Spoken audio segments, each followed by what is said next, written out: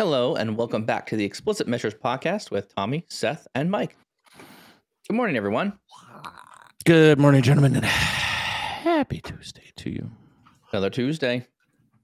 Looks like we made it. Another Tuesday, yes. We're still here.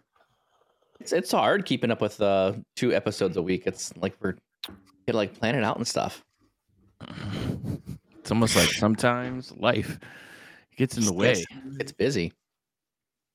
This is a recorded episode for those of you who are joining us online, live on YouTube or LinkedIn. This is a recorded episode, so we're just kind of pre-recording something here. However, our main topic for today is we're going to kind of finish up our BI strategy planning from the implementation documentation from Microsoft.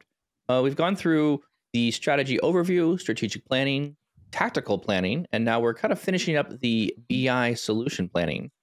And in doing that, we're going to go through step 5, deploying, supporting, and monitoring for today. So that'd be kind of our main final topic here.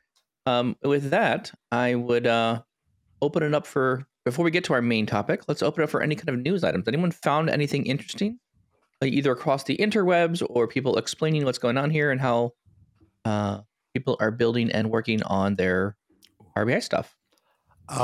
This is pertaining to our conversation last week or yesterday, however you want to put it. But Darren Godspell literally just talked about the workflow of syncing Git and trying to convert it to Timdol.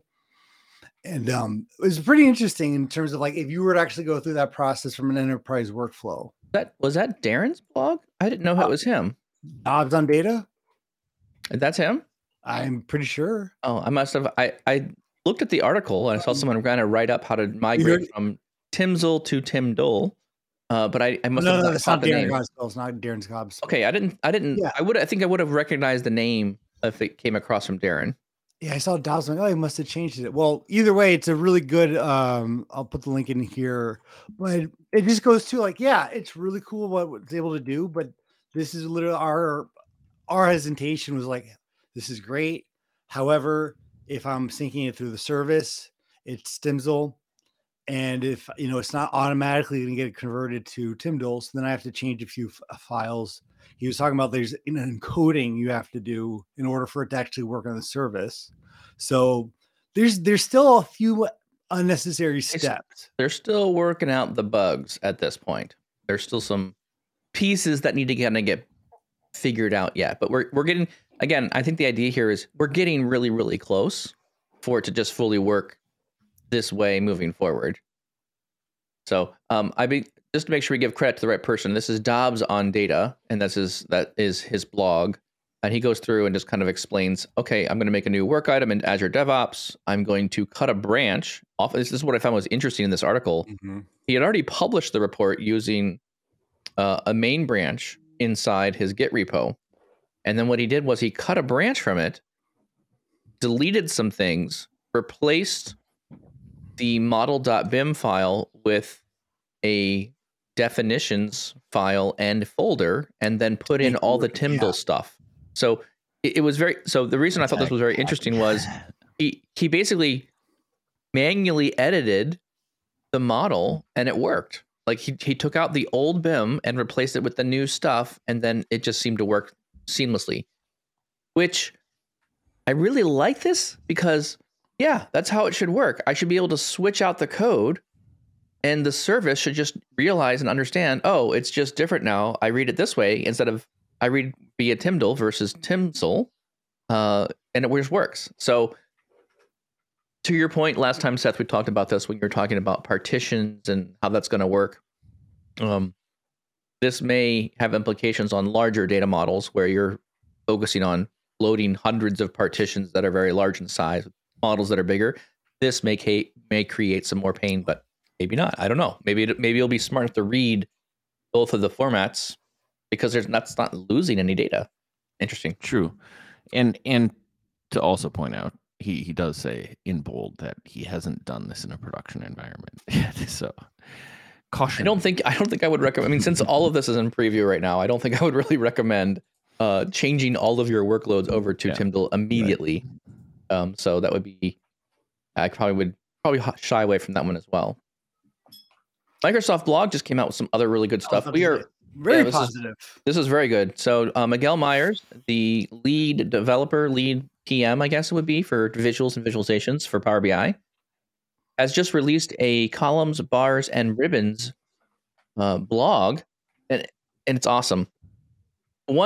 Two things here. One, I appreciate Miguel's attention to detail and the fact that he's working on building better visuals. That's one thing I appreciate. The second thing is his blog posts are by far the most beautiful blog posts I've ever seen for anything at Microsoft. I mean, holy smokes, his thumbnail that he uses for the beginning part of it looks amazing. When you go through the stacked bar chart and column enhancements, it's very clear. He's got little arrows. There's little red markers around everything. I mean, it just looks so professional, and he does a great job explaining exactly what's occurring and has little infographics and graphics that help illuminate. He's got little notes here for elements 1, 2, and 3 on the bars and showing the like all this stuff.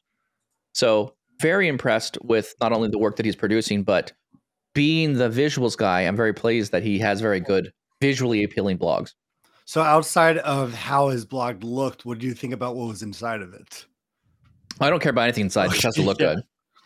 It's just like making a beautiful report, but the data's inside is junk. Again, these are all the little features that everyone else I think wants to use inside Power BI, and they just don't have the opportunity to use them because you have to like build it into the visual. There's not a lot of extra coding that occurs when you want to render or build these visuals. So I think this is going to add two things. I think this is doing. One, I'm pleased they're enhancing the visuals. The second thing is now we have more options. So it just gets more opportunity to make bad stuff. That's what I kind of see this as too. Oh, but go ahead. No, it's just the refinement on this is way overdue, right? And I love the fact that Miguel and his team are sticking their teeth in here because it is an extremely valuable area for Microsoft to continue to invest in because this is where typically it loses out to other visualization engines. And I would agree. And particularly that challenge becomes a lot higher in embedded scenarios where you're working within an application and UI UX engineers and people who want to make all of the things seamless and fit that application in the right way. And these little things like controlling the spacing between bars, overlap, which is cool, like that nothing does that in Power BI, right? Like, nope. So overlapping bars in a bar chart, like all of those little things we can say like, oh yeah, they're just tiki-taka properties, but to have those as part of the options in the default visuals, it's a big deal. It's small, but it's a big deal. Well, I mean, this looks like the things that I've seen people try to hack and do. Just even the inline borders on the bar chart. I'm like, yeah, it's a small refinement, but we've talked about this with visualization too. Like those little things can make all the difference. And then I'm sure we'll all get used to this, and that's going to be the norm. But it's very refreshing to see. I do like his color palette too, but it's just very refreshing to see not just that we're making it's not major changes to everything. It's like, hey, it's no longer a bar chart, but just the little things and how much more professional that can look. But then honestly, with the column bar and the clustered enhancements, those are also things too, to me, that conversation we had about visualization and in the sense analytics, like being able to sort each category within a visual. There's a lot more you can do within that in terms of like what you're going to communicate. One of the things that is added here, and this is one that we've talked a lot about in the podcast, we've talked a lot about the International Business Communication Standard, IBCS. IBCS is a language by which you can draw different visuals. And if you are building bar charts or charts that there's a language around that helps you see data comparison over time. And so, again, these are like standards. People can follow them, and you can get a very consistent looking report. These new improvements get Power BI closer to those IBCS standards, and you can now build things closer to what these were looking like. So very pleased to see these things getting closer to standards that, again, it's a recognized known quantity. People across the world can read these charts, and someone has said, I'm going to spend time and build an organization around standard communication through visuals. I think this is great. Yeah. I wish there was more of this. Like, hey, here's some recommended visuals based on what you're saying. We're already going to style them in an IBCS type way. We're in an age of AI, man. AI should just be able to whip this stuff out for us and be like, boom, here's an IBCS report on, and you pick out what kind of data fields you think you need to compare. Like, it should just show up. Anyways, we'll see how good the AI eventually gets.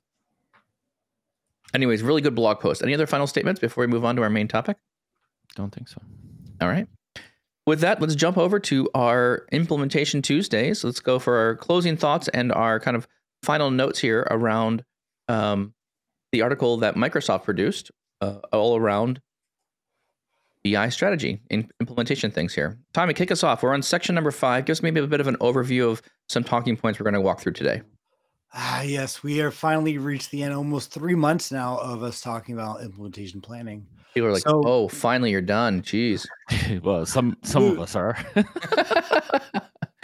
Oh man, I do this all day, baby. Honestly, we're finally near the tail end of rolling out, getting people on board, aligning our goals, making sure everyone else agrees expectations and how we're going to measure it. Now we're at that deploy, validate, and see success.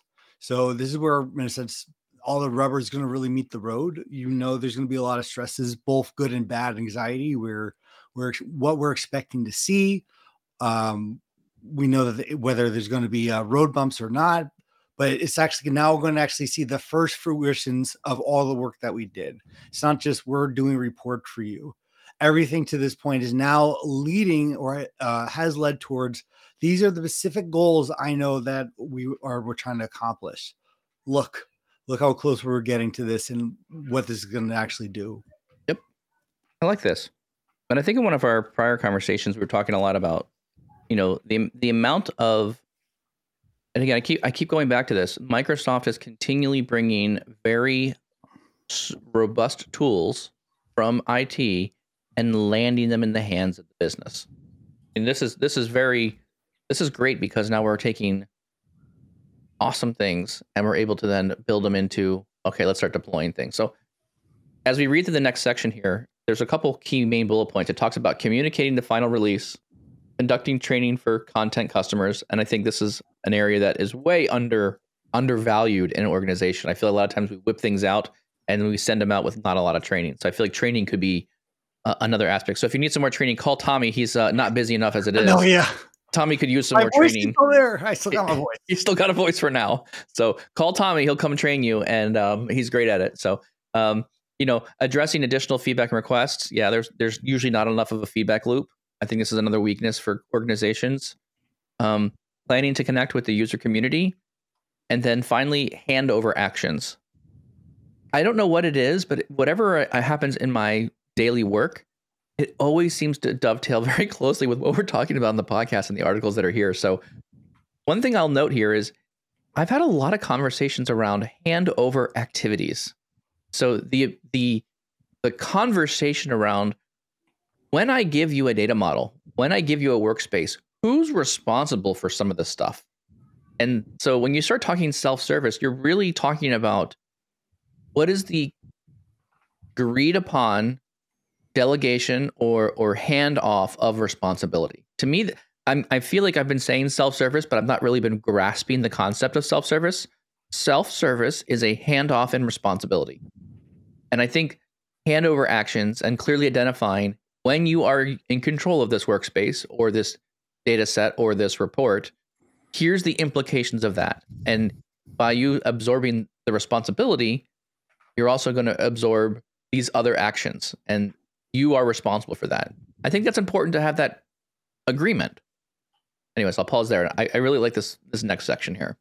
Thoughts? I like that thought because, well, in Dovetail, like, yes, you are handing over a solution or the training, all, you know, if it's bringing new people into the Power BI ecosystem that they're going to start, you know, build their own reports, engage with it, etc. Yeah.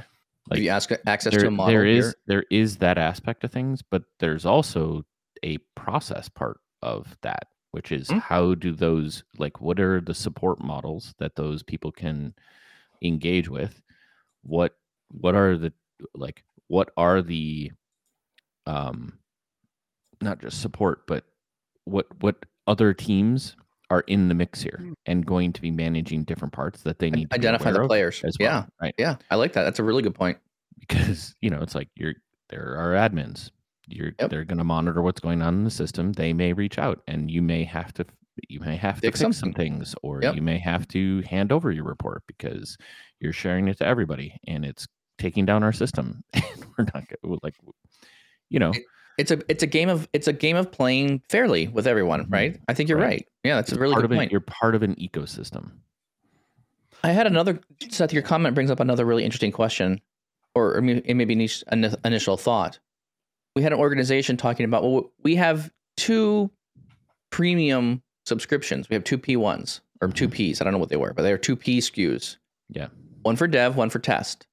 And they were asking a question. They're like, well, how should we break these up? Right? You're telling me that Fabric is on a P SKU. What if I want to give a business unit a Fabric environment? Do I give them the production one or do I give them the dev one? And I said, whoa, time out. I said, if you're talking about just premium SKUs, you actually have more options in your disposal now than just premium. I said, Fabric allows you to bring the price of that unit down much lower, and you don't need a P SKU anymore. You potentially could get away with an F SKU. So how much do you trust your business unit? Do you think they would abuse the production workload? If the answer is yes, then maybe you don't give them a production one. Maybe you say, we're going to backcharge your business for the value that you're producing with Power BI. Here you go. Here's Fabric. Go run with it. But by the way, you're going to be paying for your Fabric SKU. And if you want a bigger one, if you don't build optimized things, which they will until they get stuck, and then they'll start building better stuff, right? That's how it works. Build something not good, learn, build something better. But now you can control a little bit more of what they're doing, and you're not impacting production or certified reports in that central area. And I thought, oh man, that's another really good example here of like how the planning of what you're trying to accomplish really makes sense here. And honestly, even with the subdomains or nested domains now, you can get very granular with the cost too. But it's great, but I want to be a little cautious when you keep saying handoff right now, because this is kind of the same thing. There is a big red caution underneath the handoff, so maybe I should read further in the article. Yeah, don't hand off right away. That's what it's actually saying. So this handing off is a preview feature. Yeah. But I think like that role of, they probably not a Microsoft MVP at that organization who's done this again. We're also, I would 100% agree with that. Yeah. That's probably 90% of the use cases here. Everyone's on the same journey, right? Yes, agree. Going through this. So handoff can mean a lot of different things, but even if it was one of us or someone who's been doing this for a long time, handoff is in stages, especially with something like this. I think that's a great observation. What stages would a handoff go through then, if you think it comes in groups or stages? Well, obviously it depends on whatever the solution or that initiative is, but let's just take something as the managed self-service. I think that's a great example. Okay. So you're going to own your content, and you're going to then begin to deploy. Well, all the questions that come up, and I think that you plan your stages based on where I think the concerns are. So what are the top concerns that my stakeholders would have? How do I know they're going to build the right reports? How do I know that they're going to, not the reports are not going to look awful, or that they're not going to abuse all the content? It's like, okay, so let's put some guidelines around this first rollout of handing off. It's not just you have a bike, you have a car, go crazy. It's, there's a curfew. So what are going to be our limitations from this first stage? I know it's hard to go down to you can only share it at 25 people, but there's still the relevant rules of, hey, the workspace admin, okay, there's going to be a 1 or 1 or 2. It's going to be very limited. That person has to meet some criteria in order to be an admin. You don't just get to be one. Would agree with that. So things were there's some training that's happening before they get, the keys to the castle. I agree with that. Right. On a Yeah. monthly basis, there's a meetings call with the admins. You don't make that call, you're out, kind of thing. Because you really need to be, obviously we don't want to limit anything, but people will get their content. It doesn't mean that everything's going buck wild now. So I think the stages are based on the biggest concerns the business is going to have as it begins to roll out. I like your points. I don't think they belong here. I think unlike pushing back on your other like a different podcast where you were like, hey, can we push this back up further in the process? I think you pushed what you just talked about further up into the process. Like when we're figuring out what the solution looks like, we're gathering the requirements, we're planning the deployment already, we're doing the POC already. Like all of what you're talking about to me is like the things that we're figuring out with the business group as we go along. Because what this should not be is, oh, hey, there's a group of people that have been doing all this work and surprise, we're now giving it all to you. You now need to own it. This should be an ongoing conversation or update stream, or just as important it is in the communication of the final handoff. I think it's very important that while you're going through this, you're keeping the teams that you're gonna engage here up to date. Here's what we're doing. I'm receptive and taking feedback through the POC. We're validating things on that like level and ironing out a lot of this nuance before we even get to this point. I think this is where you take all of that feedback and you're like, hey, do you remember the conversation we had about admins?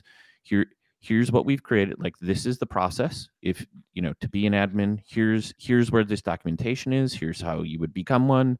Here's what you can share with other people. Here's our source of, definition and documentation. It's a lot of process that you're building process that you're communicating to the team. And I 100% agree with that. But Tommy, I want to go back to your comment. I like your comment. I agree with it. But I want to give I want to articulate an actual example here of how I potentially see this rolling out. And I have a mental model of how I think this works, or at least what I think works in a situation like this, right? Power BI gets introduced. You identify some strategic data to go after. Like basically, this is where I'm hired, and other people or other consultants are hired to show up and say, we have data. We have problems. Help us get started with Power BI. What do we need to do? To your point, though, Tommy, like there's no strategy initially. There's no strategy around workspaces or reports or deployment or have anything that works. So usually, what happens is there is someone who comes in and starts planning out. Okay, what do we need to do in our organization to make the initial run of the Power BI report? You start with, we're going to build a report and data set or semantic model and report. We're going to publish it to an app, and we're going to distribute all the content via apps, but we're going to not let you download it. You can't do anything. It's very locked down initially. So I find that that's the starting point for a lot of where organizations should begin. Is PowerBI.com is a development-only center. We're not sharing workspaces. We're not giving view access on workspaces. All we're doing is building apps and publishing those apps. We start there. Over time, and again, the plan potentially here is, okay, team, there's going to be certain parts of the organization that says, okay, I understand what's in this report, but if I could get a little bit different, if I could expose a little bit more. And so you then plan the work or the training that says, okay, let's build them their own workspace. So now we start opening up another layer behind the app. So, okay, here's our data model. We'll let you copy these reports and put them in a group workspace together, and you can start playing with them there. By the way, though, here comes more responsibility. So you basically give them little responsibility initially, get comfortable with going to PowerBI.com and consuming data, and then you start walking your way back. Okay, so now you get a workspace. Now you're a member. Now you start building your own reports. Okay, let's go through that for a bit. And you kind of like, okay, does everyone happy with what we're getting? Are we getting real good data out? Okay, good. And then the next step beyond that is, okay, now we're going to start exposing some of our Lakehouse tables. We're going to give you a little bit further upstream. You now can build your own models. Let's work through how that knowledge information works. So I see it as a progression from the report is the very ending portion. You start there, and as people become capable, you kind of work your way upstream further into, here's the tables that come out of gold or silver for that matter. here's notebooks or, the SQL endpoint, but you only give them out after we've had time in these other parts of the system. So that it feels like we're giving more control, but only over time. Does that make sense? No, I love what you said, because this goes right back into our tactical planning about the need about the revision side. Yeah. Because and I think when you Agreed. think about revision, it's not necessarily because something's wrong, it's because it's going to be so dynamic. You We have didn't know what we could do before. Like, well, yeah, we're just learning about, wow, this is new capability. I didn't know we could do this. but it's Okay, not- let's yeah. talk about that. Like, what can we do to make it easier for you to do your Right. work? Yeah. But because everyone's starting at zero in terms of the skill level, you have to identify too who's in a sense leveling up. Like, hey, this is a great team. They're already taking a hold of this. We're going to focus on them, on their data, because we're noticing that they're really churning out reports. Yes. And that's, I think, where that revision goes, because that is an unknown known at the very beginning. You don't know who's going to take to it. Whether it's the consumers or the business, where it's like, oh, look what we've done now. They're getting the skill. They're already putting the solutions together. Okay, there's a focus there, right there. And I think that's where the revision comes to me, because there's going to be teams that are going to be farther down the line or are lagging behind. I would agree. And I think where you have to try to align your new strategy, because it's going to be about how people actually take to it, whether or not they actually have the resources there. I think you're speaking to the data culture of those teams. And the reason why I'm saying data culture there, because some teams hire very analytical people because they need them.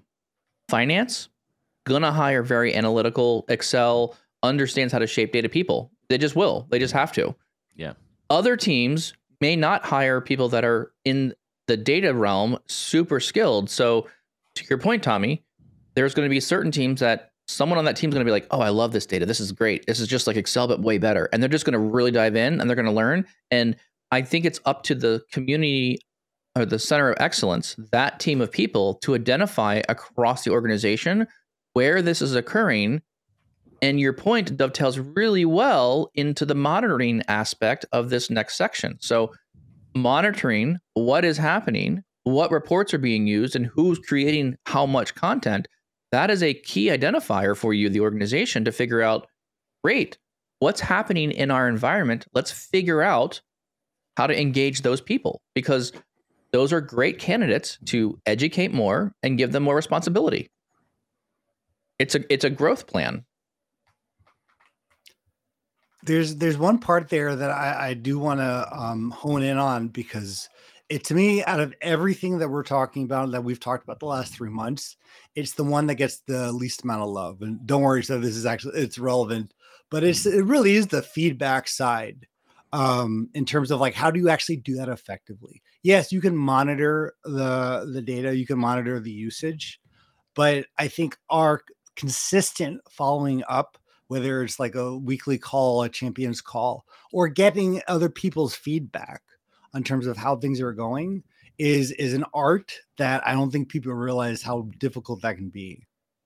It's also time consuming. Yeah. And if you have a lot of things on your plate and there's a lot of things to do, I mean, do we really, I mean, and this is a question for the data culture, do we really prioritize going back, doing a retro? I mean, even in Scrum and Agile, I was doing huge development projects with companies, and they're like, yeah, we'll do Scrum or Agile. And there's always this thing called the retro. At the end of every sprint, you sit back and reflect on what you did. What could we have done better? Is there anything we can? How many companies actually do the retros? No, none of them do. None of them do this, because they're all like, let's focus on the next thing. Like if something goes sorely wrong, they step back and say, oh, that was bad. Let's not do that again. But every time we're doing a sprint, are we sitting back and doing retros? Probably not. We're just burning on to the next project, right? I mean, that's my experience with it. I am. That wasn't a question to me. Oh, you're doing retros after every single sprint? Yeah. They're invaluable. That's awesome, because your data culture has, I would expect good things out of that stuff from you. That's my central team. Right. Oh, like, okay. Like technically, the executors, right? Like if you're in a sprint mode, if you're in an execution mode, like absolutely, I think that's that's a great way to put yourself into a mindset of, especially for teams that deal with high volumes of requests, right? Like Retro, are we seeing the same request come in all the time? Can we fix that? It's a way to identify core problems instead of just staying in the rat race. Oh, I like that. Anyway, like I do like this call out because I separate it. To me, feedback is one thing, requests are another. Right? Somebody saying, I like color blue. Your blue shade is off. Like, I would like you to update that. The reports would be so much better. Like, great. Thank you for your feedback. Trash. Right? You know, like, I mean, you're not gonna take the time to develop or fix certain things. Right? Requests are, hey, the business is changing. Like, we have this report. It's fantastic. But if we had this column, this would open up the doors for us to understand all of XYZ things, right? New things. And that to me isn't the same kind of dynamic environment that you can create with conversation tools, right? Whether it's Teams, whether it's like Viva Engage, right, is another one, or Yammer, right? Like, or whatever your form of creating a space for end users to ask questions. And it's just a forum, kind of like community, right? Like, hey, I have a question. Maybe not all the technical stuff, but you could also throw that in there, where there's just this back and forth of feedback, what's going on, you know, are the solutions working, et cetera, versus, and potentially some of those could be requests. But I think the request channel is hopefully a more robust one, where the requesters put some time and thought behind what they would like to have and the reasons why there's value there. And it's going to go into a process of review for actual development. And to me, like that's a separate thing, because it's very easy for people to say, I would like a new report, and I would like that report to answer all my problems. And it's like, well, thank you for your feedback. You've obviously put no thought into that. So why would we spend development time, right? Or building it for you to go build you something that's impossible, right? Or, hey, you haven't put the thought behind, like, correct. What are you trying to measure? What's the main outcome of this? What actions are you going to take after looking at this report? No, you're just telling me a bunch of things you want. Is that really adding us a lot of value? Yeah. And the reason I'm saying that is because I think a rampant problem in any business is people who are, like, I think we inadvertently do that to one another. And essentially, what you're doing is you're saying, I'm not going to spend enough of my time, but I want to take your time to go think about this problem because I haven't. So I'm going to use you as my easy button because you know this area. So I'm going to take from you because I don't want to do that work. And I think it's not just in request land, it's all over the place. And I encourage, it's been a topic in my team lately where I don't want to see that in my team, let alone when we cross collaborate. And that comes up in another area where, hey, we're triaging a bug or we're looking at something. If I spend 45 minutes doing the work, but I go through the 5 different things that I know how to do and I'm still stuck. If I don't communicate effectively and give all of the work I've done along with the request for help, I'm doing the same thing to somebody else because they have to start over. Yeah. They have to start all over. And now I'm not only consuming my time, I'm consuming their time to solve the same problem. And we've just doubled our estimate or doubled our time spent trying to, fix or build something. Yep. And that's just as bad as this other scenario. So, like, I always, and I don't think we talked about this, but I saw a YouTube short not long ago where a CEO was talking about this request where he had a sales executive then in HR, and they had to hire 30 people, and he called and he said, hey, I got this huge problem. We got to hire all these people in 30 days. And the CEO was like, okay, you've outlined what is the specific request? What are 3 things that you did to try to solve it? And what is it specifically you need me to do for you? And the guy was like, I don't know yet. I'll get back to you. And then the next morning he was like, I solved it. And I've like, that is like, there's a lot of different ways in which you can manage things, but I've really glommed onto this one. I'm like, hey, you have a problem. Understood. What are the 3 things you tried to do to solve it? And what are you specifically asking me for? And when you go through this, ultimately, if you guys know this too, you have to explain in detail, like, what are the things you're trying to do? And how many times when you're explaining something, do you solve it in your head? Oh, you're like, oh yeah. You know what I'm saying? Yeah. No matter how long you spent on it, when you're articulating it to somebody, like so often you're like, oh, never mind. I know how to solve this. Yes. And exactly that's why you go through this. So I would encourage everybody in whatever phases just to make sure that if you are requesting for things, if you're providing feedback, like give the details so that you're picking up where you left off, or give them from the get-go. If you didn't invest in any time in making a request, then don't expect anything. But if you did, then let's pick off from where you started, and then we accelerate instead of repeating the same cycles over and over in business. I like that. I think that's really good. Any other thoughts, Tommy, for your stuff? Feedback. No, I'm actually very surprised the way you took that, because that's completely different when I was thinking about feedback when it came to the request. I was thinking more of like how the people who are getting the request now, who I don't have to take the request anymore, the new people in Power BI building, how am I walking them through this journey now on a weekly or monthly basis and extracting their experience in Power BI and their walks of life? Are they getting the skill? Are they getting comfortable with DAX? So to me, that's a whole other type, because some of them may request something from you, like, we need help with this model.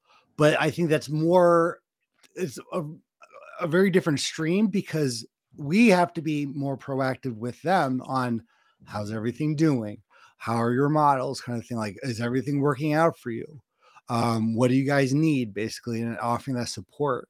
Because that's a very different relationship than when someone's requesting for me to do a report or a request, compared to now I'm kind of like the guiding hand, or the people who are rolling out whatever the solution is more of a guiding hand to whoever's taking it on.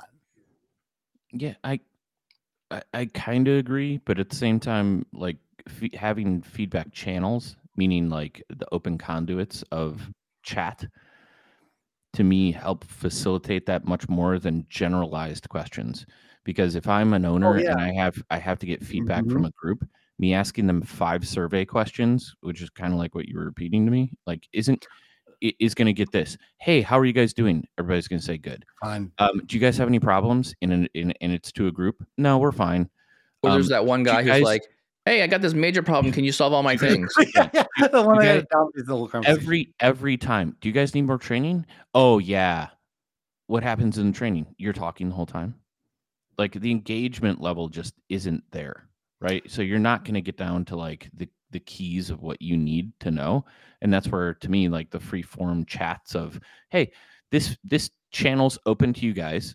Right. All it takes is one person going, hey, Tommy, can you run another session on DAX for us? And then other people going, yeah, oh, I'd love that. Yep. Is different to me than these generalized kind of like questions that you're throwing. Because I've never gotten good feedback through those. And but you're also talking, Seth, you're talking about like more of like the engaged community of practice, which I think is an understated thing in a lot of organizations. And I don't think a lot of organizations emphasize or try to centralize that conversation and chat communication threads around a community. Like, yeah, but at the same time, like, why not open that door right away to these smaller groups, right?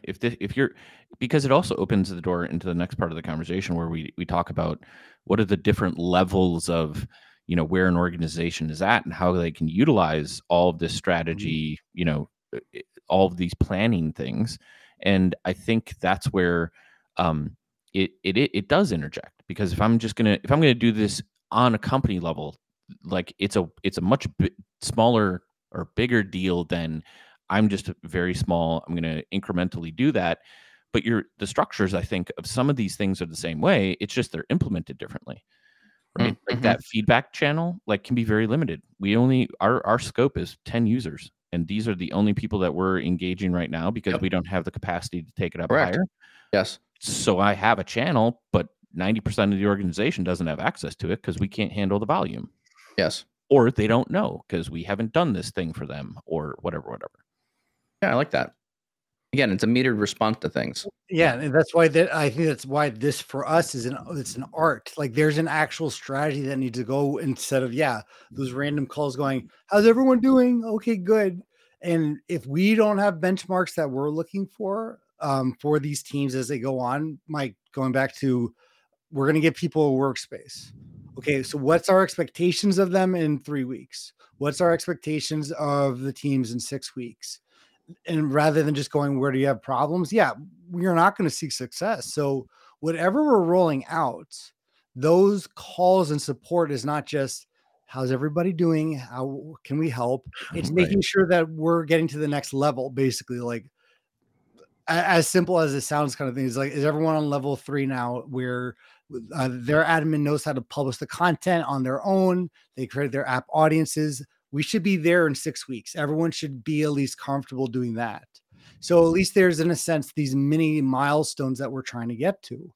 Mm-hmm. We're not running it, obviously, because that's the teams now, or the people who are taking those on. But it's almost like a very data level project manager. I mean, so I like what you say there about for the PM, because I think there's, if I think about what happens in Power BI, I think there are multiple roles that are occurring here. Right? And I think delineating these different roles inside what happens inside your organization is very helpful. Now, granted, these are roles, these are not people. So this could all be handled by one central person if you're a small organization, but this also expands to multiple people if you have a larger organization. And I like what you said there, Tommy, about a PM or program manager, because there is a lot of like communication across getting the right teams together. To your point, Seth, you're going, like when there's requests coming from the business, someone's got to filter those down. Someone's got to kind of align, okay, what are our main goals for our company? What are our objectives we're going to get to? And someone's going to spend some time figuring out, okay, these requests coming in, do they align to our goals? Or is that what we're going to try to do? So I think there's a report consumer person, someone who's just purely give me reports, I'll consume them. I think there's a report builder, someone who's focusing on building the reports and does a little bit of light modeling, but not like an expert. I think there's a data modeler, and I'll even now with Fabric, I'll put data modeler / data engineer. That's kind of like the next level I see of skills. And then there's an admin who worries about, is it dev test prod? Is it dev prod? How do I deploy things? Like they're focusing more on the administration sides of the tenant settings, the publishing of content. And I do think there is that release manager is part of this ecosystem. And that is the release manager is someone who's focusing on these kind of things. They're acting like a PM to help move things forward. And I think that's a skill that is required here to help organizations kind of keep balance of make sure we're not always in the weeds, but we're also innovating and building new things that are helpful. Yeah. I think this is a good dovetail, I think, into the aspect of can organizations with no data, no Power BI, no like smaller, well, like I almost think about this in small, medium, or large, okay, because I think throughout this, there may have been a lot of like listeners that checked out and be like, yep, this is not me. I am this person, right? Or it's me and this other person, and that's all. And what I would say is, in the small scenario, if you don't have this working group, I think it still points out that these are the roles that need to be played by people when you go into the full strategy, tactical, solution. That if you don't have all the people, you're going to have to play some of these roles as you try to roll something out. There's still a lot of value here, though, right? And in structural pieces of just one, going through the thought process, having objectives, having the key results, having like, even if these are not standardized in your organization, what it does is it gives you the story of what you're accomplishing for the business, right? So as you go through these things and take pieces of starting to build the architecture of what this looks like in the organization, it solidifies in your head what direction you're trying to go, but also is the foundation for, hey, maybe the organization is going to spool up a lot of efforts around this, or the organization is getting larger and there's more opportunities to do that. And you would be the person that can speak to all this, right? Yes. The other spectrum is the really large organization where they're full committed, right? They're saying, yep, this is now a very large strategic initiative for us. We're gangbusters. And you can probably almost read this documentation verbatim to go be successful in a wide organizational way. I would say start small, though. Start with a business unit and learn and iterate and grow as fast as you can, because there's going to be tight timelines around it. There's going to be objectives that, have to fit in certain timelines, and there's still going to be a capacity thing of like making sure you have all the right people. It's probably more process oriented and getting everybody onto the same like scope to accelerate quickly. And then you have the middle ground where is probably the most challenging, because I think it's rare that organizations are going to be like 100%. We're all in. Here's all these people, and here's all this thing. And yes, we know we're going to realize gains, but we can't quantify it 100%. We know that, like you're saying, there's going to be efficiencies. We hear that out there, that data is really valuable, but you can't tell us that it's going to, increase revenue. You can't tell us specifically how it's going to benefit the organization, because you can't have those conversations without all those people.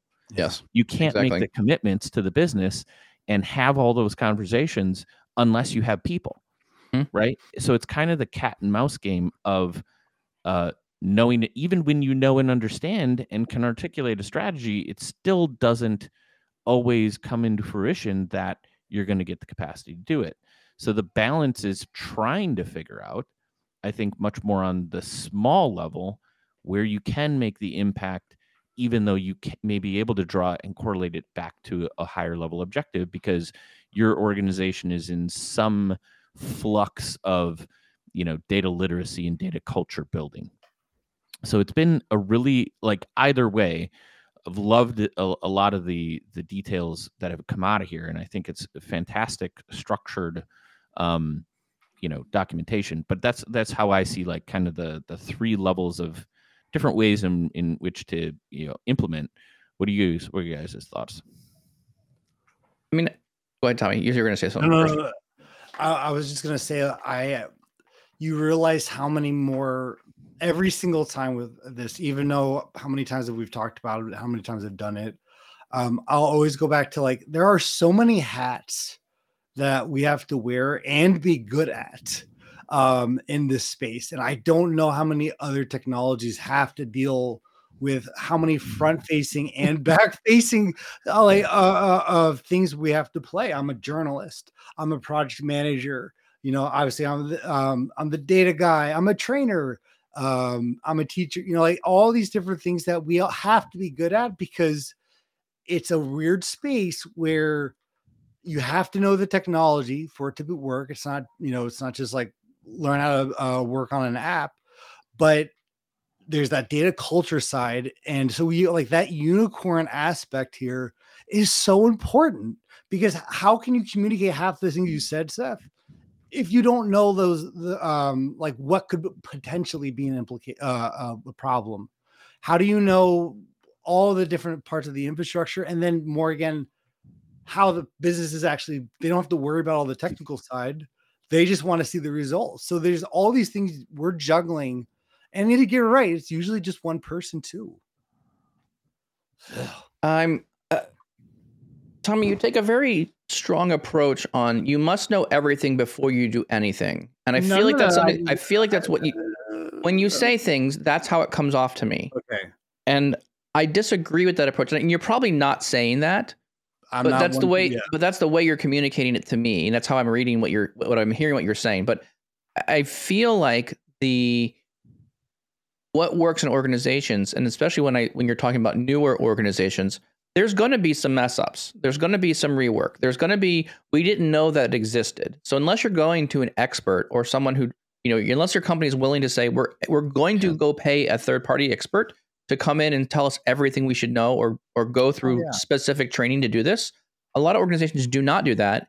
And it starts with one individual or a couple individuals who find this free Power BI tool, start playing with it, get access to powerbi.com, and start growing things. And that knowledge or that experience continues to develop inside the company. And so I find that this pattern of democratizing very advanced tools, I see the same thing in like Power Apps, right? You can do a lot with Power Apps. You're building web apps basically, but do the users of Power Apps understand all the intricacies of underneath the hood, what's going on in Power Apps? And do they build the most efficient thing day one? Probably not. So I feel like there's a progression that's happening here. There's a starting point. Every organization just needs to start looking at this documentation. I feel very overwhelmed just personally. Like there's a lot to go through here. And if I want to do everything, I'll be spending so much time planning and getting things going. I'm more of a I want to do a little bit of action and then come back and review. I want to do a little bit of action. I want to come back and review. So I feel like a lot of this stuff is very valuable. And again, everything that I've worked on as an expert, a lot of this stuff applies. I would recommend a lot of companies. You should, if nothing else, you should at least take a day and read through it all. Yeah. Just that at bare minimum. Start there. And then you pluck out what you think in this documentation is most valuable for your organization. And you start with, okay, well, these are areas we're weak at. Do we think this needs a lot of value for us to move forward? Can we deliver business value now? You probably pick and choose a couple of things here and start just going a direction. And eventually, you'll run into a problem. You'll figure there's an issue. You'll have to upgrade your premium. You're going to have to spend, there's going to be some challenges. But this is what happens when Microsoft democratizes data. This is what happens when Microsoft democratizes the reporting side. Like it's now everyone can use it. That's what they want. We now have to figure out as a company and our culture how we're going to manage that and how we're going to move forward. Yeah, hopefully there's a value in the experience that we have had, right? I agree. I don't know where I agree on the who's saying what, but the fact is, like, most people don't have the experience across the boards. I think business intelligence is one of those areas that the more engaged you become in the business and the technical and build your technical skill sets, the more valuable you become to the organization, because you can it surprises me. And the greatest compliment I get is when business folks or new people that have never met me before say, man, you're so tied into the business side of things. It's weird, right? It's weird as a person should be are two different things. So I agree. Okay. People are going to fall on a spectrum, typically have more experience in one area or the other. And I'm saying, like, this is a really unique area to be in because it allows you to explore and grow in both of those areas at the same time. Mm-hmm. I think I love your example in the recommendations and my final kind of recap of ingesting all this. Yeah. I agree. Get the holistic view of things. Read through all of the BI strategy. Strategic planning, tactical solution. It's going to be a lot of information. What I would recommend is take out the big chunks that resonate with you and then figure out which one of those chunks are things are going to make the biggest impact on your area or your business, right? Mm-hmm. And if it is an incremental thing, which a lot of this is going to be for organizations, it's going to be a rarity where somebody's like, I saw the Microsoft documentation. Here's 10 people, go solve that problem in the organization, right? Mm-hmm. It'd be fantastic if it is, because like there's a lot of value here, but pick those things. Ultimately it just gives you the roadmap for how to incrementally add value to the business. Yeah. So some of the big takeaways I've had from the strategy part, right? Mm-hmm. Yes, the working team could be people depending on how large the scope of the project is. It could also just be the roles. Here are the roles you're going to have to play if you're going to go on this journey of implementing data and reporting with Power BI in your organization. Mm-hmm. Strategy does not mean investment, right? Like ultimately, you got to sell people. And maybe the idea is great, but maybe your organization just isn't there. where can you continue to do stuff and where can you support to enhance things? And I think that's where the focus should be in there. Tactical goals. One of the best parts about this conversation that I'm super excited about is our conversation enhanced this documentation for however many other people read it, right? There's the confusion we had, if you want to go listen about it again, like around goals and objectives was clarified, was updated in documentation. Now it's all on OKR framework, which I think just will resonate much bigger and much wider with people and make a ton more sense. So I was super stoked with all of the conversation around there. And then in the solutioning, communication, right? This is the execution phase. We're closed in, we've got things going, we're rolling it out to people, we're making the impacts, and now it's time to iterate. But communication and those feedback loops are the biggest and most important aspects of that. And that's my take. I like those observations. Tommy, any final thoughts on this whole article and what's coming on here, or like everything we've been doing here? Yeah, there are another 15 more articles we can go through in the implementation. So I mean, as much as I love these, I want to talk about other things than just this. I mean, I do enjoy it, but probably not.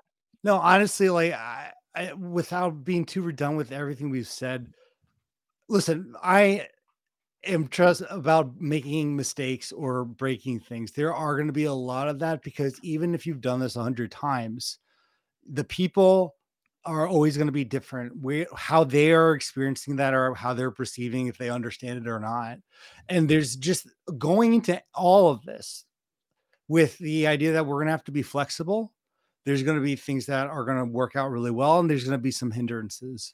But I think the idea of sticking through with this on what are going to be our milestones, that to me is also a great framework, just building trust in a process too. Because if there's one thing that our industry has not had is a consistent and a unified way of how we do things.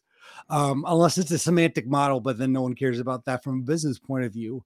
But how do we actually roll out data initiatives? And I think this is obviously professional, but I think it's something structured in a way that I think everyone can get behind. Yeah, I think my final thought on this one is this works, honestly. Like doing these kind of things in this article, I've seen it working in organizations. I can attest to these are great principles to live by. Be careful. You may be overwhelmed. That's okay. Don't feel like you have to do all of it day one. This is a progression, right? Rome wasn't built in a day.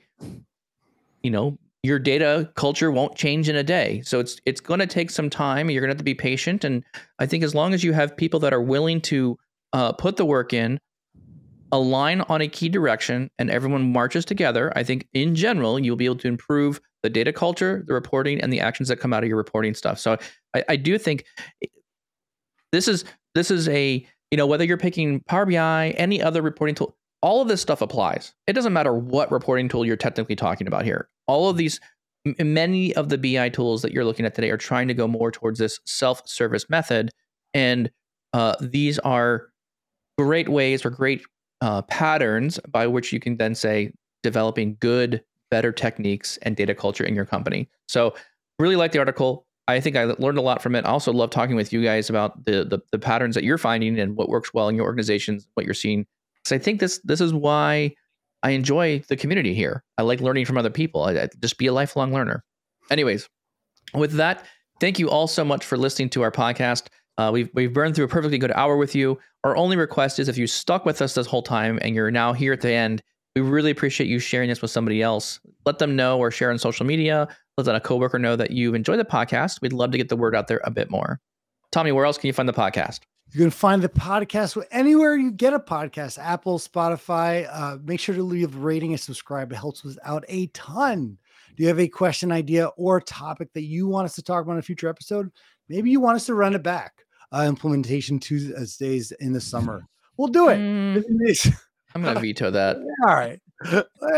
And then finally, join us live every Tuesday and Thursday, 7:30 a.m. Central.